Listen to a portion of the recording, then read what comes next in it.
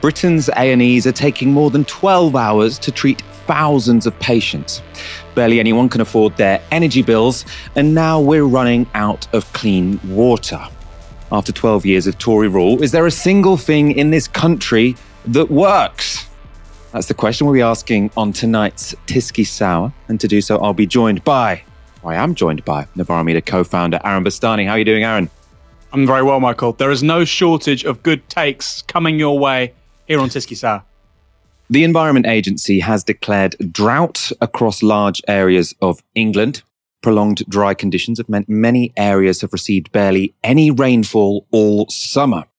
Drought is the second of 4 official dry weather emergency stages, and 8 of the Environment Agency's 14 areas are now in it, with a further 2 expected to be announced later this month. They stretch from Yorkshire to Kent and from Lincolnshire to Cornwall. The National Drought Group is a body of experts tasked with managing drought conditions, and they have been told that the dry weather is now threatening England's food security. The Guardian reports half of the potato crop is expected to fail as it cannot be irrigated, and even crops that are usually drought tolerant, such as maize, have been failing. The National Drought Group was told irrigation options are diminishing, with reservoirs being emptied fast, and losses of between 10% and 50% are expected for crops including carrots, onions, sugar beet, apples, and hops.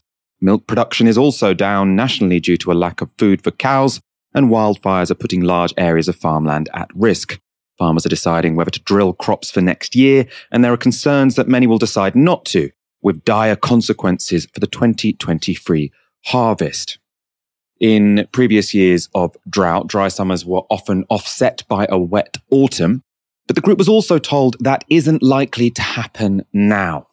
Of course, what we're seeing here is just more evidence of climate breakdown and the failure of our political class to contend with it. But you might think this stark evidence would finally spur them into urgent action on decarbonisation. But no, this is what our likely next Prime Minister had to say about a green transition at a recent Tory leadership hustings. And I think one of the most depressing sights when you're driving through England is seeing fields that should be full of crops or livestock full of solar panels. I'll tell you what's depressing, Liz Truss. Seeing fields that should be full of crops or livestock full of fire. This is a field in Thornton, Suffolk, where 15 acres of crops were quickly destroyed in a wildfire. Over the weekend, most of South England and East Anglia will be classed as at exceptional risk of wildfires. The other aspect of the drought, which should be uncomfortable for the Tories, is what it says about our privatised water system. That's because while water bosses ask us to cool down with damp towels instead of having showers, yes, that really did happen, 3 billion litres of water are lost every single day due to leaky pipes. We also lack enough reservoirs to get us through these non-rainy days, because not a single one has been built since water was privatised in 1989. And this lack of investment is all despite money pouring into the privatised water firms. In the past 15 years, household water bills have increased by 40%, and the water companies have taken on £56 billion in debt. But this revenue stream has translated into only £123 billion in investment. Now, that might sound large, but on a per capita basis, it's 35% less than in Scotland, where water remains in public ownership. And that's perhaps because Scottish Water doesn't have to fork out billions in dividends. While investment has dried up over the past 30 years, shareholders in England's water companies have pocketed £72 billion. Aaron, are the droughts and our inability to deal with them just another sign that everything in this country is falling to pieces? Nothing works. Yes, and in terms of declining crop yields, we've been talking about this speculatively for decades. It's been a hot button topic for a decade. We've been talking about it on Novara Media since Novara Media existed.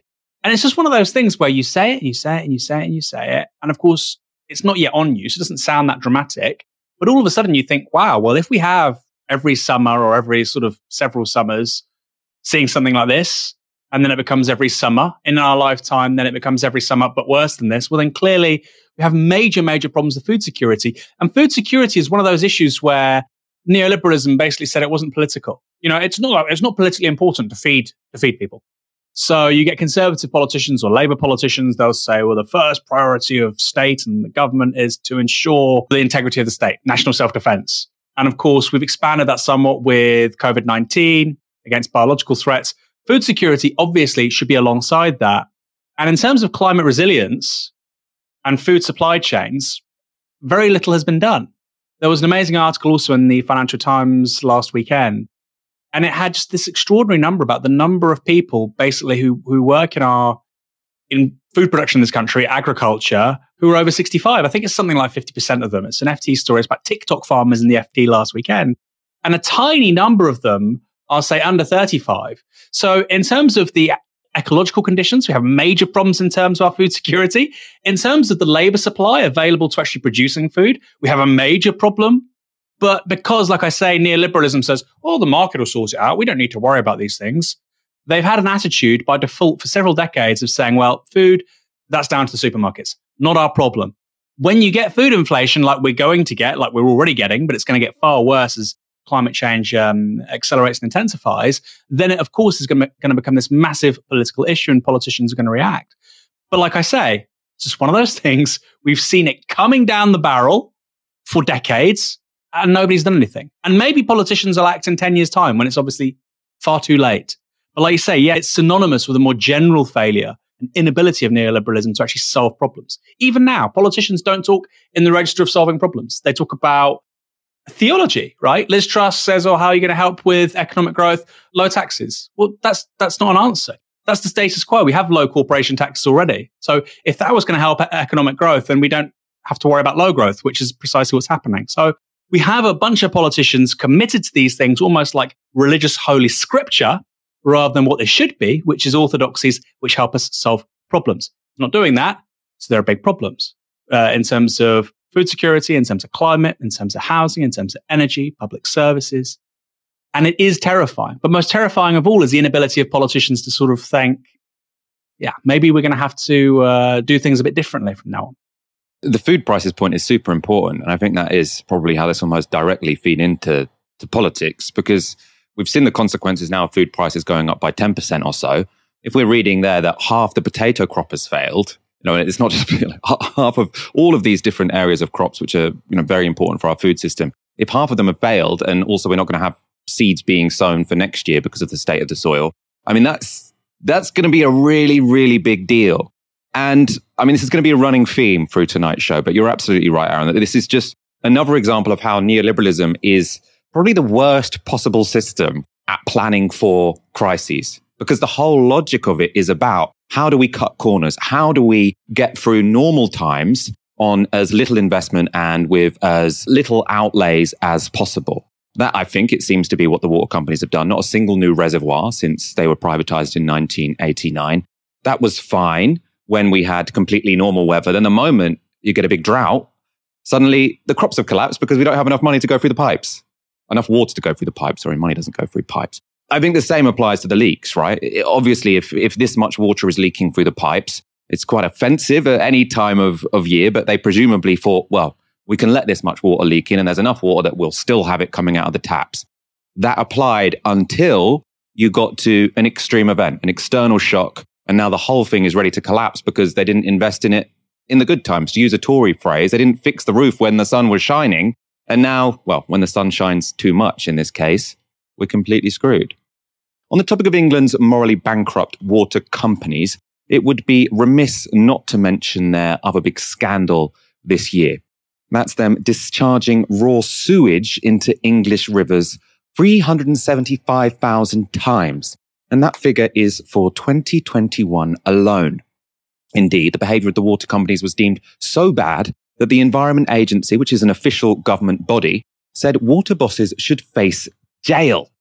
A report they published this year concluded, over the years, the public have seen water company executives and investors rewarded handsomely while the environment pays the price. The water companies are behaving like this for a simple reason, because they can. The water companies will only stop behaving like this if they are forced to. The amount a company can be fined for environmental crimes is unlimited, but fines currently handed down by the courts often amount to less than a chief executive's salary, which go into the millions, by the way. They go on.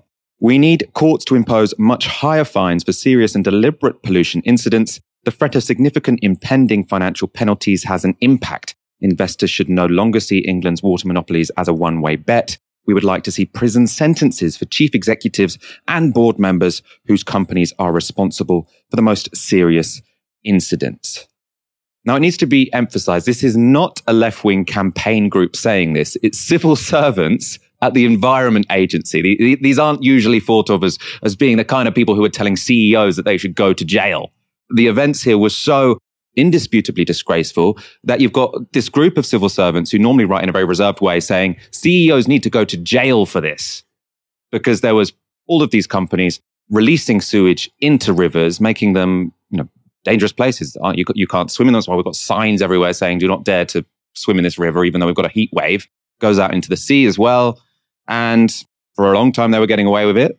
And their private companies, not only were they getting away with it, they were profiting from it, right? I would go further than the civil servants, by the way. How about we don't just jail the criminal bosses, we then renationalize the whole corrupt system? It's not working. It doesn't work in the good times. Even in the good times, when there's no reason to take exceptional measures, they're dumping sewage into rivers. Now, the moment that we have a drought, the water's running out.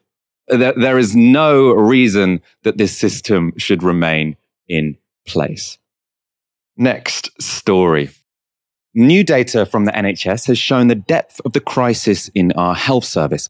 The latest release of official data shows that in July, a record 29,000 people waited more than 12 hours to be seen in A&E. That's an all-time high and compares to the 432 people who waited over 12 hours in the same period before the pandemic. Those waits will cause unnecessary deaths, and we can quantify by how much.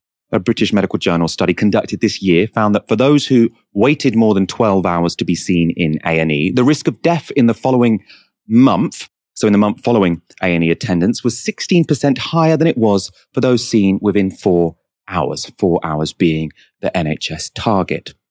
Equally terrifying is the increase in the wait times for ambulances. The target for Category 2 incidents, which includes strokes and heart attacks, is for an ambulance to arrive within 18 minutes.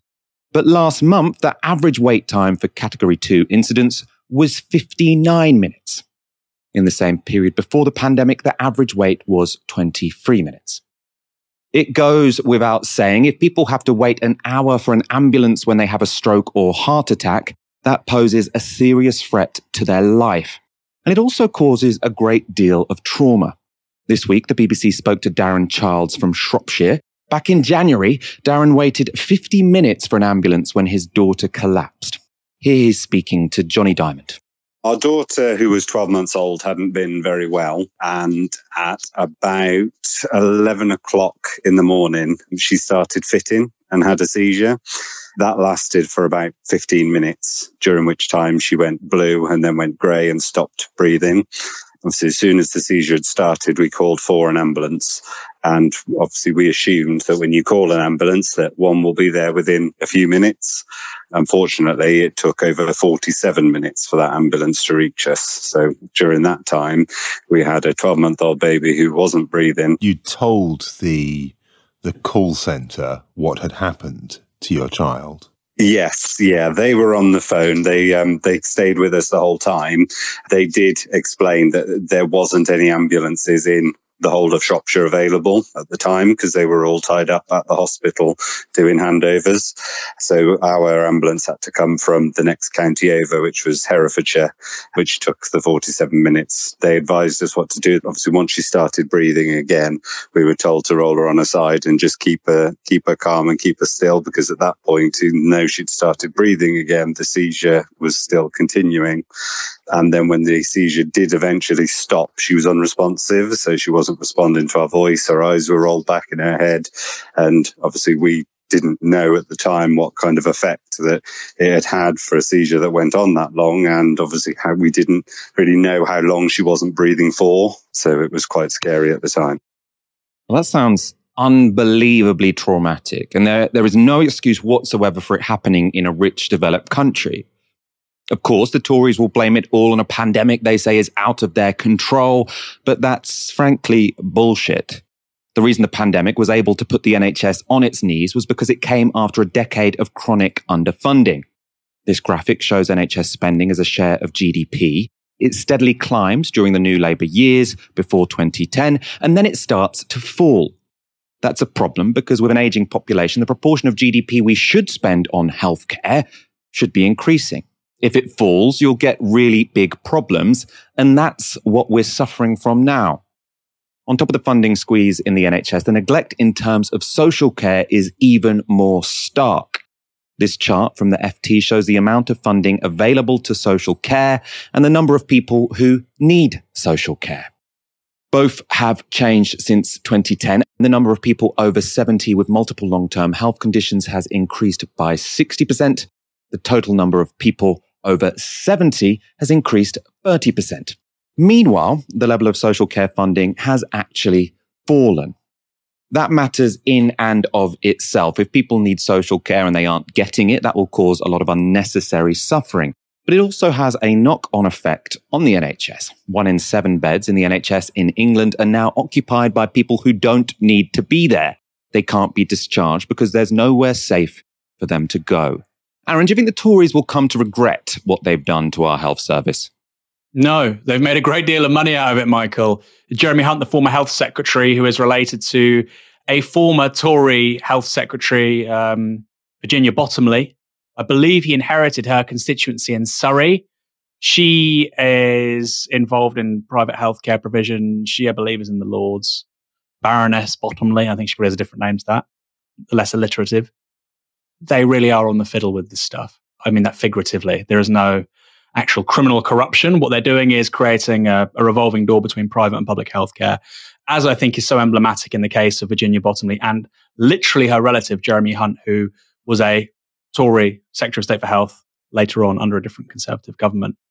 In terms of the statistic you showed about GDP and the percentage of GDP going on healthcare spending, Michael, even that image doesn't show us the facts, because you have to remember, I think until 2008, we'd seen 64 consecutive quarters of economic growth. So the economy was booming. So you have, in real terms, even if you'd kept the percentage of GDP that was being spent on healthcare, even if you kept it the same, you still would have seen major increases in revenues going towards the NHS as with other public services. But that percentage was also going up. And conversely, what we've seen since 2010 is the percentage of GDP going on healthcare spending, that's been sort of edging down.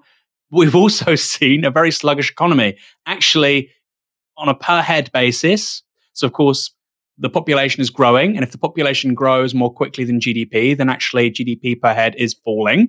We've had falling GDP for much of the last 15 years. Not all the time, but much of the last 15 years, which is a statistic rarely mentioned by the media. I wonder why. That really shows what a difficult situation we're in. So you have a stagnant economy, which of course means diminishing tax receipts going into these things anyway, and you have a diminishing percentage of GDP going on healthcare services. It's a nightmare. And finally, just to integrate something I wanted to say previously, you were talking about the Tories and planning. The Tories don't believe in planning. They don't think planning is good. They actually think planning is bad. Liz Truss, when she's talking about the failures of British housing, why don't we build more houses? She's saying we plan too much. She's saying it's because of Stalinist targets and plans. Well, actually, no, it's the complete opposite of that. We're leaving far too much to the market. Now, imagine if you knew somebody, Michael, they were a friend of yours or a colleague, and they refused to plan. They had no plans for tomorrow. They had no plans for later today. They didn't plan to do the shopping.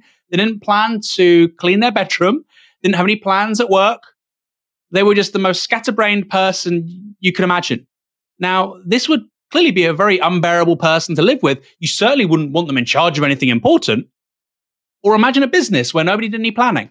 We're not making plans about whether or not our staff will get a pay rise, or whether we're going to exploit that opportunity, or are we going to pay the rent next week on the building that we lease? Well, we're not going to make any plans of that. Let's see what happens. That would be a very, very poor business. And yet that's the precise conception that Conservatives have of the state. They think planning is bad. And I talked about theology earlier on. They don't have an economic orthodoxy anymore. They have a theology. And if you look at their view on the market, it is a substitute for the idea of divine providence. That's all it is. I don't need to do anything. I don't need to have any agency in the world. Human beings don't need to plan. Milton Friedman said this. Ultimately, the market is this thing that's so much more rational with the aggregation of all our choices. It's so much more rational and conscious, intentional planning. This is the idea of a providential God. That's all it is. It's kind of a reformulation of a very old Protestant idea. So fine, we can have these interesting academic debates. But like I say, if you knew somebody who compulsively didn't just fail to plan, thought planning was bad, you would call them a walking disaster. And yet these are the people with this conception of action and problem solving who are in charge of the country. And actually they're in charge of a number of countries.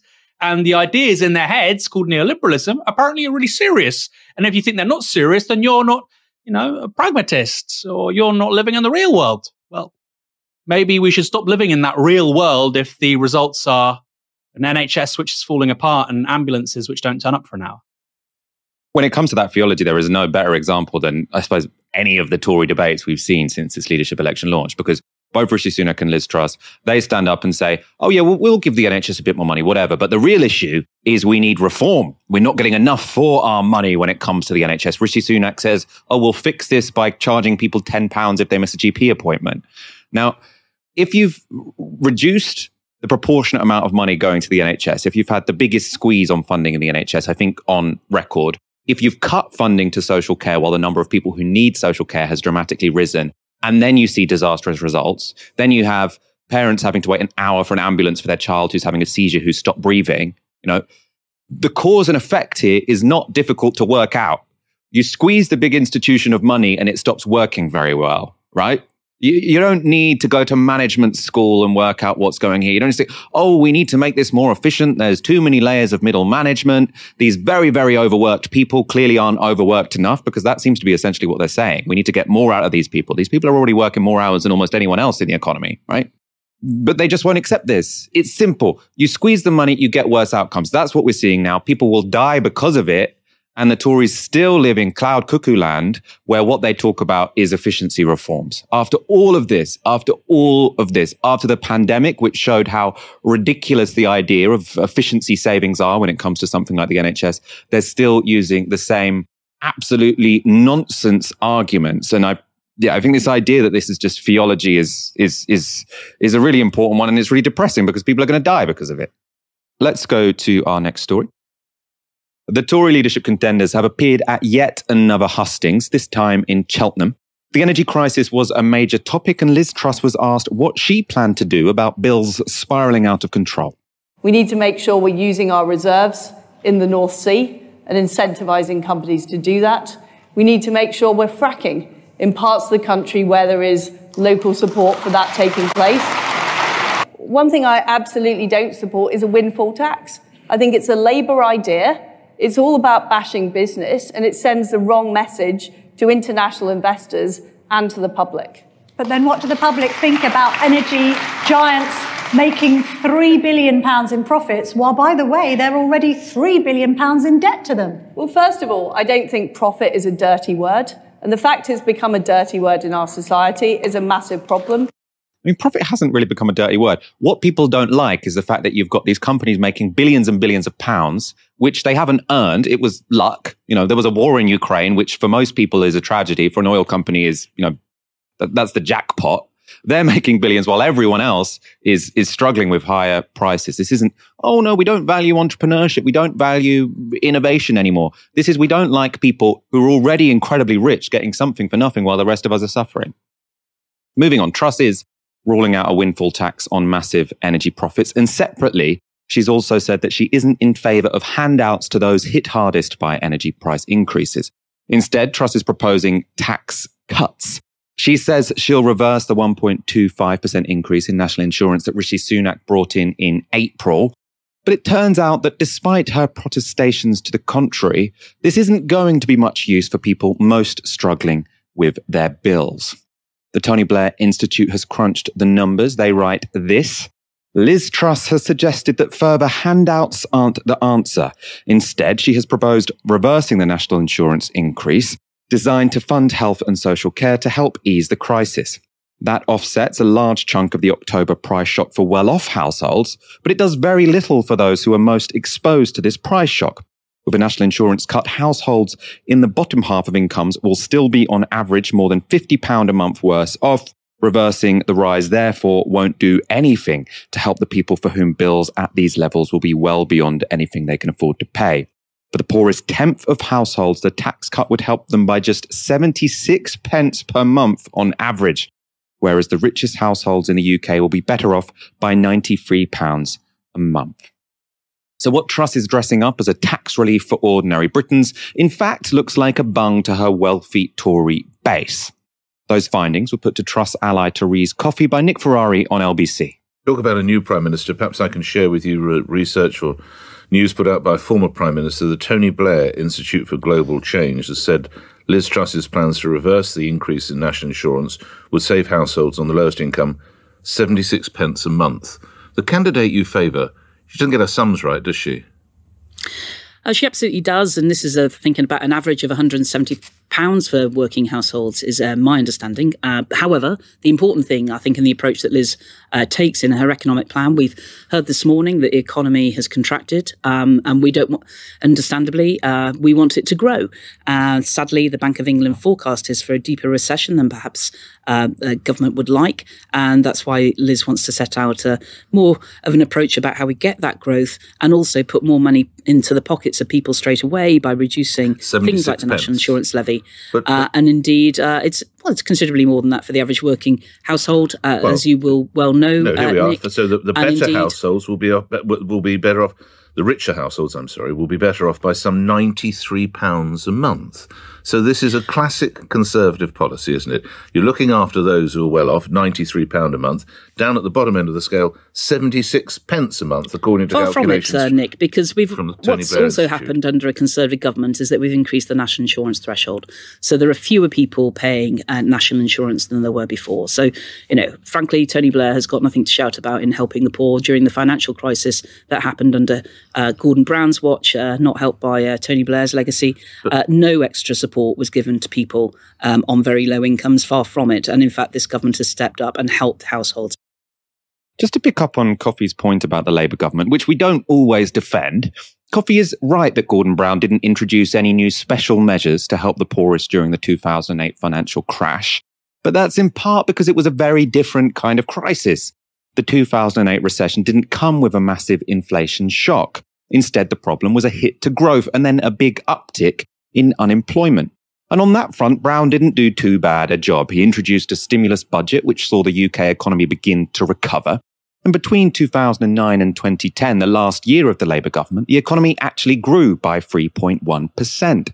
But that good work was undone the following year, when the coalition came in. Growth shrunk to just 0.3%. It's been anemic ever since. Another reality Coffey ignores is the different states Labour and Tory governments left the British economy in before it faced these shocks. On the one hand, the global financial crisis came after 13 years of Labour investment in services and benefits, which meant that when unemployment did increase, its effects were tempered.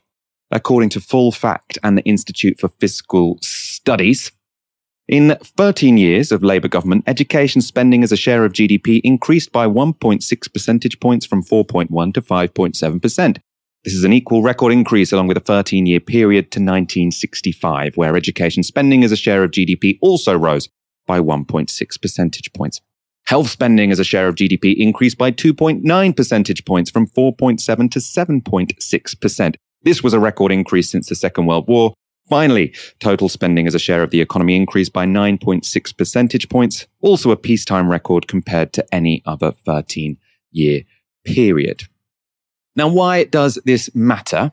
It matters because if you have decent free services and a decent welfare system, then economic shocks won't put millions of households at immediate risk of extreme poverty. But the Tories did the opposite. This is what happened from 2010. Welfare spending on families dropped by almost a half in 8 years after austerity measures introduced caps on benefits. Education and welfare spending for single people was also cut, and that meant by 2018, 14.5 million people were already living in poverty. And that was before we were hit with COVID and inflation. Now, I think this all really matters, and it matters because it completely puts on its head the classic Tory charge that Labour didn't fix the roof while the sun was shining. The Tory line has been that Labour spent too much on public services and that meant we weren't in a good position to deal with a crisis. The precise opposite is the truth. Because Labour had invested in public services and benefits, people were better able to handle a recession when it came. And the opposite is the case now, because everything has been cut to the bone over the past decade. But the precise opposite is true. Because Labour had invested in public services and benefits, people were better able to handle a recession when it came.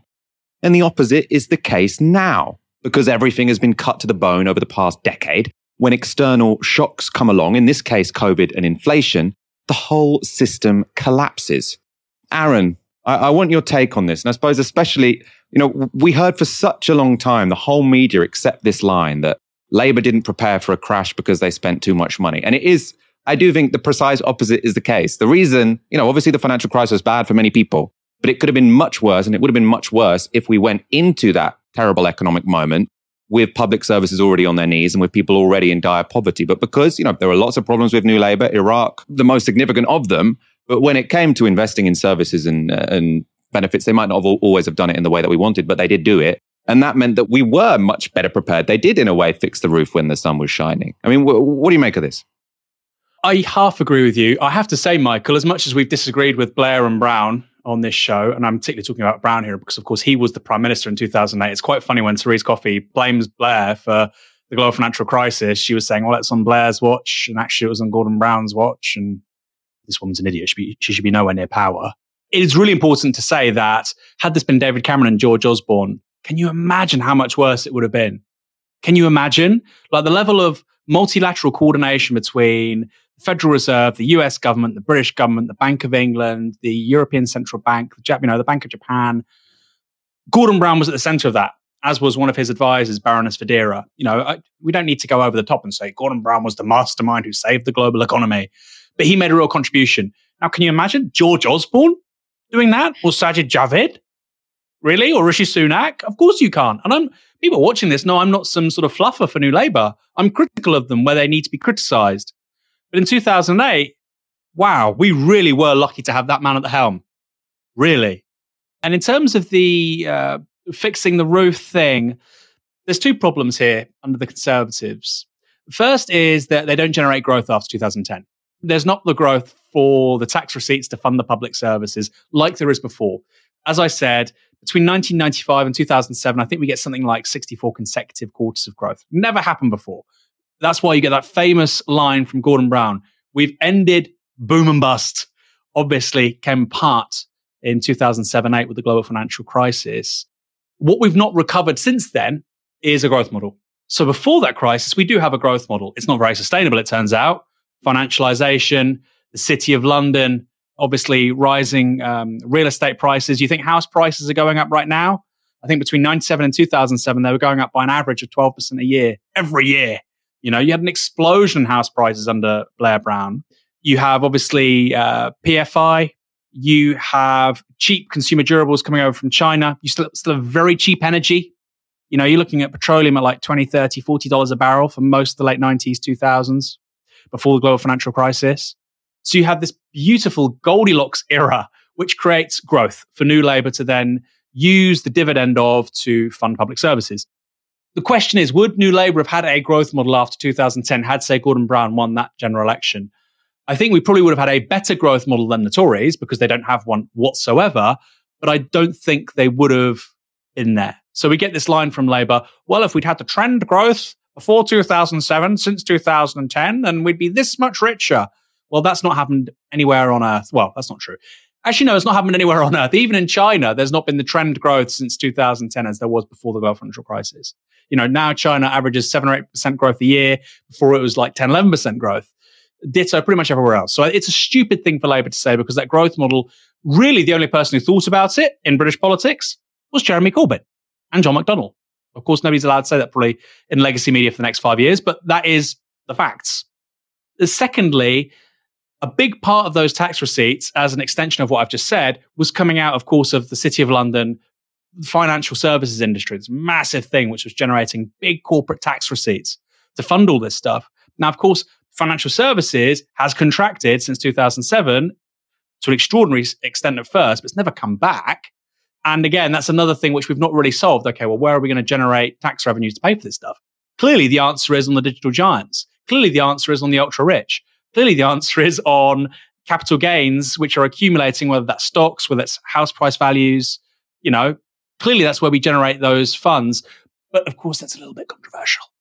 So we just pretend that we can generate the kind of taxes we did before with what was the magic money tree of the corporate tax receipts coming out of the City of London. But that's not really possible. So I half agree with you, Michael, but I agree with you entirely that we were very lucky to have Gordon Brown at the helm in 2008. Thank God it wasn't Rishi Sunak or George Osborne. Both entirely useless. Well, I mean, ideally, it would have been someone who used the moment to actually get corporations in check, right? I mean, instead of temporarily nationalizing the banks, he could have actually properly done it and then made sure that the speculative economy that he'd allowed to sort of get out of control over the previous 10 years was, put a lid on it. But I suppose the point I'm making is that, they're always saying the reason we weren't prepared for the financial crisis was because we borrowed too much money. It's the precise opposite. I mean, we weren't prepared for the financial crisis in the sense that we hadn't regulated private finance and we had an economy that was too based on rising house prices. But the only way in which you can say we had prepared for it is that our public services were in a fairly healthy state and people weren't already living on the breadline. And it's in sort of the topsy-turvy, through the looking glass world of the British media, the precise opposite suddenly becomes the accepted wisdom, which even Labour are too terrified to counter. British people face energy bills of over £5,000. At the same time, energy companies are paying out billions of pounds in dividends. This week, friend of the show, Owen Jones, explained on Channel 5 why this simply cannot go on. Owen, a bigger windfall tax. We know there's a 25% windfall tax already scheduled. That is going to raise roughly £5 billion. Doesn't apply to all the massive profits they've made before. It only applies from the last few weeks. So all the vast profits, like BP making £6.9 billion. Do you know how much the shareholders of these energy companies have got in dividends since 2010? £200 billion. £200 billion, which could have been used to lower people's bills. £200 billion, by the way, which could have been used to invest in clean energy to make us energy independent so we wouldn't be exposed to these massive global headwinds. The idea the government are on another planet, not another planet, another universe. If they think these energy companies are going to invest these massive profits into, for example, energy independence, 60% of their new profits are going to dividends for their shareholders. It's a complete, I have to say, it's a challenge to people watching this. Have you lost your minds? Look, no, listen to this. Listen. This is such an important point. £4,400 energy bills. That isn't extortionate. That isn't simply a rip-off. That is a humanitarian catastrophe. People can't afford to pay that. It's literally impossible. Millions of people will not be able to afford to live in one of the richest countries on the face of the earth. Now, the fact that people are angry about this, fine. They're angry about it. They're yelling at their TVs. They're lying awake at night worrying about it. What on earth does it take in this country for people to take to the streets and actually do something? We can't just sit here while millions of people are driven literally so far below the poverty line that they can no longer afford to even exist. It's ludicrous. What we need to do, obviously, is not just keep doing windfall taxes, by the way, because all that's doing is dealing with the symptoms of privatizing an industry, which is a natural monopoly, which is obviously one of our most basic needs. So we should bring them under public ownership. Take France at the moment. France have got a nationalized energy system, right? Their energy prices, their bills aren't going up by 400 quid. They're going up by only 4%. Because the government are forcing them because they can to keep people's energy bills down. But let them run for the people of this country instead of shareholders who just want to rip us all off. Okay. Aaron, I want your response to Owen Jones' intervention there. It's pretty well put, I thought. It was beautifully put, Michael. And he's right. I mean, I'm a bit more optimistic. He's saying, what will it take for people to go to the street? I mean, people know if they go to the streets, that's not going to stop anything. What's that going to stop? So I'm a bit more sympathetic to people sort of not necessarily saying, well, we have to do something right now. I think the Don't Pay campaign, I think, is going to capture a really important part of the zeitgeist. You're looking at about, from a poll that came out from Savanta, around 25% of the public is saying that they aren't going to be able to pay their bills or won't pay those bills, 25%. And I think that would be more worrying for the government and for the energy companies than people protesting. If 25% of people said we're not going to pay our bills, that's that is existential for their bottom line and for their business model. And in terms of the more broad problems, and it goes back to something you were saying about Liz Truss, Michael, when you were saying that, most people don't have a problem with profits. There were loads of profits being made between 1997 and 2007 in this very strange economic model we had, which can never be repeated, by the way, which had a bunch of downsides, and we could have done things so much better. But you did have this period of relatively high profits, relatively decent-ish, better than now, wage growth. Certainly access to credit was good, so people could buy houses and so on. You did have this moment where people's living standards were getting better and profits were high. What we have now is very high profits and people getting poorer at a catastrophically quick pace. Okay, so let me give you an example. BT have recorded post-tax profits of 1.2 billion. I think they paid out 700 million in dividends. Their CEO is on £3.5 million when you have the entire salary package. Mr. Janssen, Philip Janssen, I believe his name is. So he's had a massive inflation-busting pay rise. The shareholders get their 700 million, massive profits, and yet you've got BT call centre workers, Michael, in the Northeast, who are on £20,000 a year, who have to use a food bank. They've got the food bank at work. I think it's called like a workplace pantry or something. It's like something you get at Waitrose. So people look at that and they say, well, the shareholders are getting 700 million. The senior staff, like the CEO, the CFO, the chief financial officer, they're getting millions of pounds. Company's doing really well. The people who literally are the bread and butter of the company, that pick up the phones, that go around fixing people's internet, there is no business without those people. Those people are using food banks. That does incense people. And if your response to that is, well, we shouldn't be ashamed of people making profits. You should absolutely be ashamed of a business which makes profits, pays millions to its CEO, and yet has its staff on the factory floor having to use food banks. Yes, you should be absolutely ashamed of that. And so I think you've got people like Owen Jones explaining this with utter clarity in the media. Of course, we do it too here at Novara Media. But my God, it's common sense, Michael. And the situation is so bad, and yet pretty much the entire political class, and I have to say much of the media, look outlandish. Not all of the media. You get Martin Lewis going on the BBC or ITV quite regularly now, talking common sense. But a lot of the pundits and so on, like Owen says, people are physically not going to be able to pay these bills. So what are we going to do about it as a society? Lock them all up? Do they get their credit rating destroyed? Do they, fall behind on their bills? They stop eating? They stop feeding their kids? What's the proposal here? I mean, we clearly are going to have some cap on prices, which is not the energy cap, which we're getting from the government, because it's not a cap. It's a, multiples increase on our energy prices over the course of 1 year. We're clearly going to have to do something quite significant. What's it going to look like? And that is a question that's really not coming from much the media or the sort of the Westminster class. Owen is a strange person when you see him saying this on the television. There's very few people that are saying it. Grace, Martin Lewis, Ash Sarkar, Owen Jones. I mean, it's common sense that they are right. So why isn't everybody talking like this on the TV and in the newspapers? Now, Aaron, I want to put a challenge to you. There's been a lot of debate online about whether nationalising energy companies would make much of a difference to energy prices. Now, Aaron, the argument made by people who oppose nationalisation, who say it's not going to be the answer to the cost of living crisis, is they say, look, the profits is only a slim section of this increase in prices, 1.9% of their total revenue of the cost of these bills. In that context, what is the point in nationalising the energy companies? How would you respond to them? Well, we clearly need to move away from the price signal in terms of how this is going to be determined. Clearly, I mean, there's a decent argument which says we want people to move away from energy inefficiency. We want people to adopt green technologies. So some change in the price signal, particularly for more affluent consumers who can afford to do that, that might not be a bad thing. I don't think that's a bad argument. But I think even for those people who are very well off, when you include what's going to happen with interest rate changes, the Bank of England saying that we're going to see interest rates peak at 3%. Bullshit. They're saying 12 months from now, inflation is still going to be 9.5%. Interest rates are 1.7% now, 1.75%. Interest rates aren't going to be 3%. They're going to be 5%, 7%.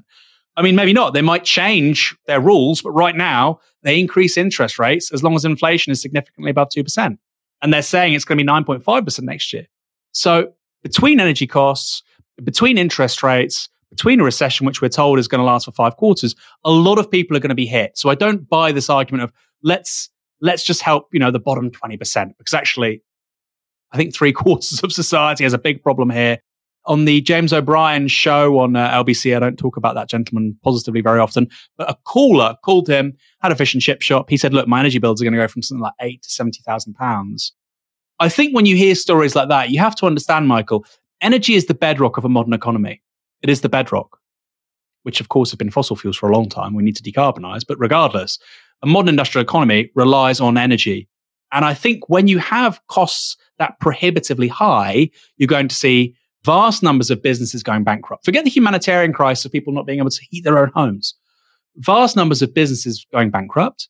You're going to look at things like automotive manufacture, for instance, where the overhead from energy is so high. If you're Nissan, you probably think, well, look, let's just decrease production for 6 months. Let's see what's going to happen in the UK. You might ramp up production in France because energy is cheaper. Or you might be in a country where energy is really, really cheap. I don't know where their production plants are. If you have a production plant in Brazil, it's got big oil production over there. They might have cheaper energy prices. That's going to be a factor too. So I think not just the consumption side on the humanitarian side, also on the production side. Obviously, if all these businesses disappear, all those people become unemployed, that's a huge hit, not just to the economy, but again to tax receipts. And that makes the recession even deeper because businesses lay people off. Those people don't pay taxes. They need unemployment benefit. They need housing benefit, et cetera, et cetera, et cetera. So I think you skewer all of that, Michael, by making a really decisive intervention in fixing prices for energy.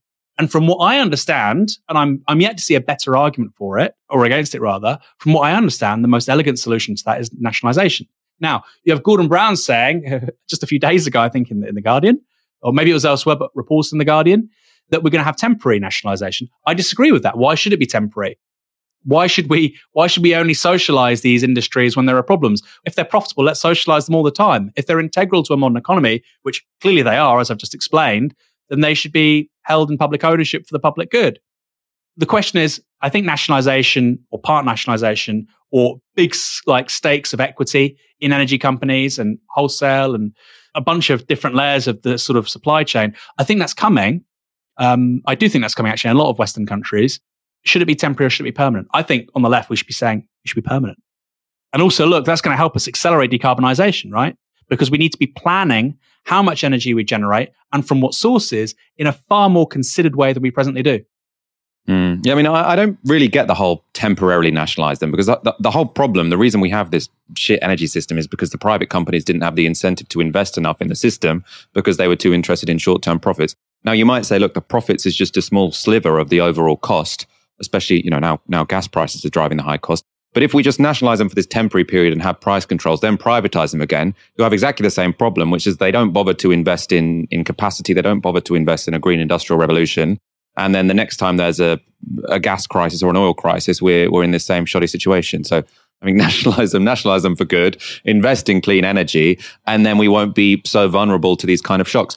You don't have to look far to see that. You don't have to read Marx to work out how this might look. You don't have to look deep into the history of socialism. You just have to look at France. They've nationalised their energy, or it's been nationalised for a long time, and their bills are going up 4%. Why? Because they invested in nuclear, which means they're not so reliant on gas from Russia. And also, they can cap prices. The government absorbs the cost, and there's not the kind of moral hazard when the government bungs all of this money to cover the losses of energy companies, because the same person is responsible for investment and bailing them out, which is, in that case, the French government. It's not this situation we have here, where you've got private firms, they think we won't invest in the good times, and then in the bad times, we'll wait for a bailout from the government. That's the very vicious cycle we're in at the moment. And even Gordon Brown's plan, which is much better than Keir Starmer's plan, much better than any of the Tory leadership candidates' plans, even that doesn't end that cycle. So nationalise the goddamn things, end the scam. Final story of the evening. The Trade Unions Congress have released a video showing that when it comes to the Tories, it's always one rule for them and another for the rest of us. This is how Conservative Party members will be choosing who our next Prime Minister will be. They go to the Conservative Party website and choose their candidate. And this is what union members have to do to vote to strike. Wait to receive their ballot paper in the post, fill it in, and take it to a post box. So why don't unions have online voting? Because the government has banned it. So apparently online voting is okay for 180,000 Conservative Party members to choose our next Prime Minister, but not okay for millions of trade union members fighting for better pay and conditions. So our question to the government is, If online voting is good enough for you, why can't unions use it too? That was a good point, well made. The Tories are in favour of online voting when it comes to their leadership elections. It's an option they offer because it's easier, cheaper, and lets more people participate. But when it comes to trade unions organising strike action, only an old-fashioned letter in the post will do. It's obvious hypocrisy. So how did we end up in this situation? Well, to get to grips with this ridiculous situation, we can go back to 2016 when David Cameron's government passed a new Trade Union Act. Its aim was to make it much harder for workers to strike, especially those in the public sector. And it did so by increasing the threshold needed for any strike ballot to be valid. For private sector unions, 50% of members would need to take part in any ballot for a strike to be legal. And it was even tougher for public sector unions. For them, not only did they need a 50% turnout, but on top of that, 40% of all members entitled to vote had to be in favour of the strike. Really high threshold to set there. In response, the unions asked for the right to ballot their members online. And despite an independent review suggesting a trial take place, the Tory government said no. Aaron, it is pretty crazy, isn't it? I don't think many people know about this either. The Tories are constantly calling the trade unions dinosaurs. Then the trade unions say, can we just let our members vote on the internet, given this is the 21st century? And the Tories say, no, you've got to use the post. Tories being hypocrites, Michael? Really? Really? The Tories having a completely morally vacuous double standard, which only suits them and completely rigs the rules against working class people? Whatever next? I mean, this is, it's very well explained by Shelley. We see these throughout public life in this country, just the like you say, the insanely obvious, the conspicuous double standard. And yet quite a few people, conservatives, don't seem to have a problem with it. It is really, really strange. And, we have to understand that not everything about human psychology, well, actually, the majority of things about human psychology aren't very rational. And that people who identify as conservatives or with conservatives will think that this double standard is entirely legitimate. You can't persuade those people. Fortunately, it's not many people. Even if you look at the last general election, you're talking about 55% of the country, 60% of the country, 65% of the country turns out to vote. They get 40% plus. And of course, a lot of those people don't think like that anymore. So, it's not everybody, but there's a decent minority of people in this country who would say, yeah, Tories can vote online for the next prime minister, but actually it's entirely justified you have to have ID to vote at the next general election. And you have to go to the polling office with your identification, with a passport. Obviously, it's really, really, really daft. That's why people need to support Novara Media, Michael. They need to support New Left Media to bring a little bit of reason and sanity to a very confused political conversation in this country. But it's also great that the TUC are producing this content with Shelley. Shelley's fantastic. She's come on the show before a number of times.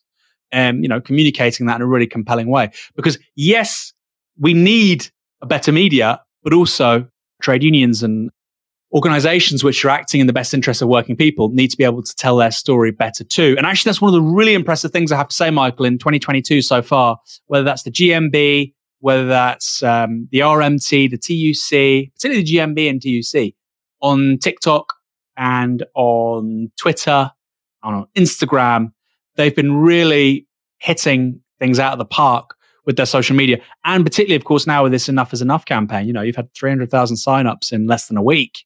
And they've got a really big social halo around what they do. 300,000 people is, twice as many people as members of the Conservative Party, which really does illustrate the extent to which this is a minority pursuit. The people who are applauding Liz Truss when she says these bonkers things about we shouldn't call profit a dirty word, while people who work at a business like BT with £1.2 billion post-tax profits have to use food banks. The people clapping that, there's not that many of them. The number of people who sort of let them get away with the double standard, yeah, that's a lot bigger. But the sort of ideological zealots, there's not that many of them. One is Lance Foreman, former Brexit Party guy on Twitter. The guy hasn't got a clue what he's talking about when it comes to economics or anything resembling even what seems to me like basic accounting. But he was a Brexit Party MEP. Hopefully in 10, 15 years' time, we can look at this period of British politics, particularly since austerity in 2010. Let's not let Cameron off the hook. He's been, I think, the worst prime minister of my lifetime. I think it's him and Thatcher. He's certainly worse than Boris Johnson, Cameron, because he inflicted so much utterly avoidable damage. Hopefully we'll look at this episode, 2010, to God knows when it's going to finish. Obviously with sadness, but maybe a slight smile that it's over. I look at Shelley and I look at the TUC's content online and I I even watch TyskySour and Michael Walker's hosting it, and I'm not on the show, and I'm an avid viewer, and I have a little bit of optimism and hope for the future. You've ended the show with some hope. That's very good. I'm glad you did, because it has been a fairly depressing evening. We've been just showing you countless years of failure from a government which is still in power. We'll end with some more good news as well. And that's that despite the onerous requirements for going on strike, which we've just explained to you, trade unions are smashing those strike thresholds. The most recent RMT strike ballot had a turnout of 71%, and 89% voted in favour. Also this year, 74.8% of BT workers turned out for the CWU strike ballot, with 95.8% voting for it. And in the ballot on upcoming Royal Mail action, the turnout was 77%, with 97.6% voting to strike.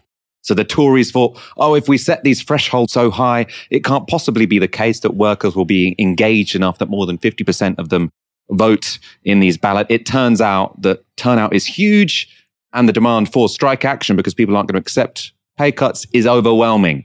Of course, on Novara Media, we will be continuing to cover those strike actions, which are, setting British politics alight this summer. Aaron, it's been a pleasure being joined by you this evening. Michael, it's been my pleasure. After hosting on Wednesday, I have an immeasurable amount of respect for what you do. Very tough job in the hot seat. To all our viewers, have a wonderful weekend. Thank you for watching. We'll be back on Monday at 7 p.m. For now, you've been watching TyskySour on Novara Media. Good night. This broadcast is brought to you by Novara Media. Go to novaramedia.com/support.